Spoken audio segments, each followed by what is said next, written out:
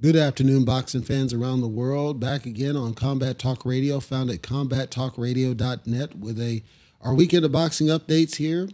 Feel free to check us out. Once again, the site is combattalkradio.net. Leave us some comments, questions, suggestions, feedback on how we're doing, and we will get right into our weekend of boxing.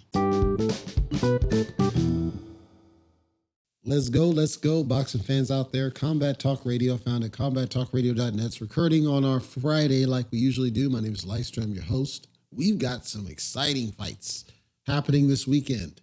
Two of them are, you must see them. I am strongly recommending that you see these because you're going to see some exciting action on these. And I'm going to cover all the ones I see. There's likely some other ones, but there's some real good ones that I think are worth your time. I'll call them out specifically. At the top, we got women's action. This is in the zone. 10 rounds of flyweight action at the AT&T Center out in San Antonio. Marlon Esparza fighting Gabriela Celeste Alanis. I don't know either lady. Alanis she's undefeated. She's never been beaten in her craft. Decent, good fighter from what I saw. On the younger side, which surprised me for what it is. She has the disadvantage for reach. She has the disadvantage for height. Marlon Esparza is, I wouldn't call her a legend, but she's well known. She's only ever lost the one time. That was by a decision. It was a while ago. And I think that one went to a headbutt or something like that where it went to the cards. I don't remember exactly. Esparza is not going to get you out of there by knockout. It's going to go the distance. She's going to box and she's going to move and she's going to outstyle you.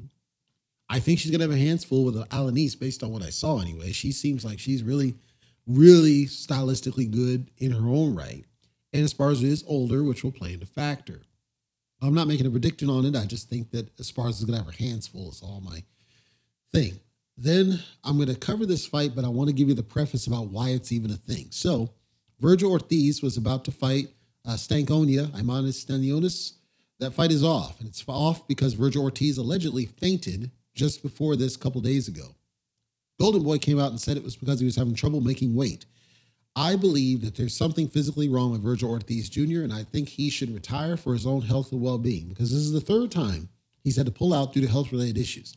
The first time was an appendectomy that he had to have, an emergency appendectomy out of thin air.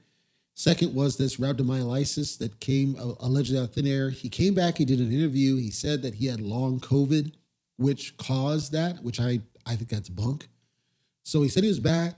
So he's feeling good. He's ready to go. And then 2 days out from the fight, he's having to pull out because he fainted. When you faint like that, that's not good. I am, in my past life, an athlete 4 ways over. I did different sports. I was training at the top level, and I never had a situation where I passed out after training or anything like this. So I think there's something wrong with him physically.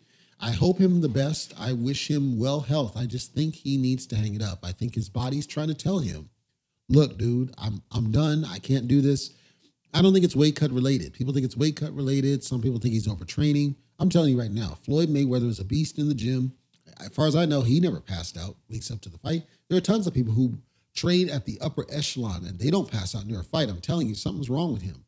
And I go back to like Tough Enough, right? You had 2 girls, they passed out when they were doing workouts and things. Turns out they had medical conditions that went undetected outside the system. So I am saying if Vergil Ortiz listens to this, and I know he won't, but if he does, take care of yourself. Please don't keep trying to push yourself because it's not healthy. You're too young to be getting this kind of symptoms coming out. Your body's telling you something. I want you to listen to your body. So Ortiz had to pull out. Stankonia has a different opponent that's on deck, and I believe that opponent has yet to be announced. I believe. So then Floyd Schofield, who is fighting on the undercard prior to this, he's now the main event for this event with the women. I think the women are the co-main and Floyd's the main or vice versa. But Floyd Schofield's fighting Haskell Rhodes. Rhodes is a soft touch. Rhodes is coming off 3 losses. Rhodes is much older. And Floyd Schofield is a quality fighter. He's a really good fighter. I don't see any reason why Floyd Schofield loses this fight or looks bad. The downside is that his opponent is nowhere in his class, and it certainly is not a main event level fight. I think it's a waste. And it's unfortunate because, again, it's not his fault. It's not Stankonia's fault. It's none of their faults. It is what it is. I'm giving him kudos for getting the platform. I'm saying that his opponent, if it's a blowout, like I expect it will be, it's not going to make Schofield look that good. It looks like a mismatch. That's sad. Then we have on the same undercard, 10 rounds at lightweight action. Jojo Diaz makes his return. He's fighting Jerry Perez. I watched Jerry Perez on a couple of fights. I wasn't impressed with what I saw. He's coming off 2 losses, one of them a knockout loss, on the decline. To be fair, though, Jojo Diaz is coming off 3 losses, back-to-back-to-back losses. I said that Jojo Diaz feels like he's on the decline. I don't know what the hell happened to the dude. He's had a lot of experience. Like, he's been fighting a long time at the upper level. And so perhaps he's just, done. Like, mentally, he's not there. And if you're not there mentally, you need to retire. You need to hang it up. And I think Jojo Diaz has been fighting at that level for so long. I think it may be time for him to consider stepping down and considering a different thing, spend time with your family. That's my feel. Because, again, I don't want to see him get hurt in the ring because he's not mentally there. Do I think that Perez has a chance to hurt him? Yes. Perez is actually a very solid puncher. He hits very hard. But question is Jojo Diaz stylistically good enough to keep Perez from knocking him the hell out? I don't know that. Then we got the second set of fights going on. This is in the Boardwalk Hall out in Atlantic City. Showtime, 12 rounds at welterweight action. Jaron Boots Ennis fighting Roman I Test Killa Villa. I gave him that nickname, by the way. And if Villa hears this, that's what I'm calling you, dude. Villa, I'm a big fan of Villa. I love his trash talk. He knows how to trash talk. He knows how to put the game up. Villa has taken out 2 I Test fighters. He took out Rashidi Ellis. He took out Boca Chica. And now we got Boots Ennis, another I Test. And then, of course, with Boots, he's fresh off getting rotated for 12 rounds by Karan Chikagian. Now Boots is on the rebound. He's a good fight back. It's a good quality opponent. This is a guy who's not going to move. This is a guy who has power. This is a guy who can hit. And Boots, unfortunately, leaves his chin wide the hell ass open. I hope he worked on that. I sincerely hope that Boots worked on some of the flaws that Chikagian exposed. Boots has every advantage in this fight. Boots has the height advantage. Boots has the reach advantage. Boots has the age advantage. Boots has the style advantage, I would argue. It's just that I Test Killa, he'll come out of nowhere like he did with Ellis and catch you with something. He catch you slipping if you don't stay on your toes. I'm serious. Villa is no slouch. He should not be overlooked, and Boots need to be serious. And I was calling out, Boots is sitting over here talking about Spence and Crawford. They got to come see me. Look, dude, you need to stop overlooking your opponent because that's what got Ellis to take an L. You need to focus on this man. This man is dangerous. You should beat him, but this man is dangerous. He's going to be there. He's going to hit you, and he's going to hit you hard. And if you can't take his bombs, we don't know what the hell happens. We ain't seen your chin tested by anybody with power. Villa's going to test the chin if you let him hit you. Don't let him hit you, because if he hits you, I don't know what I almost swore. I don't know what the hell is going to happen. Most people think that Boots is going to beat Villa. He should. I'm saying that Villa just seems to have that wild card talent of being able to catch you with something that you don't see, and then it turns the whole shape of the fight. Because if Villa's able to last the distance with Boots, it's already going to put a negative sentiment in people's minds about Boots and him being overrated. I don't think he's overrated. I think he's quality, but there are some things that Karan Chikagian exposed that I hope he worked on, and that's going to be worth watching. So if you get a chance to watch this fight, I do recommend it to see where Ennis is at, because I can't think of a better test than I Test Killa Villa. On the undercard of that event, 10 rounds at lightweight action.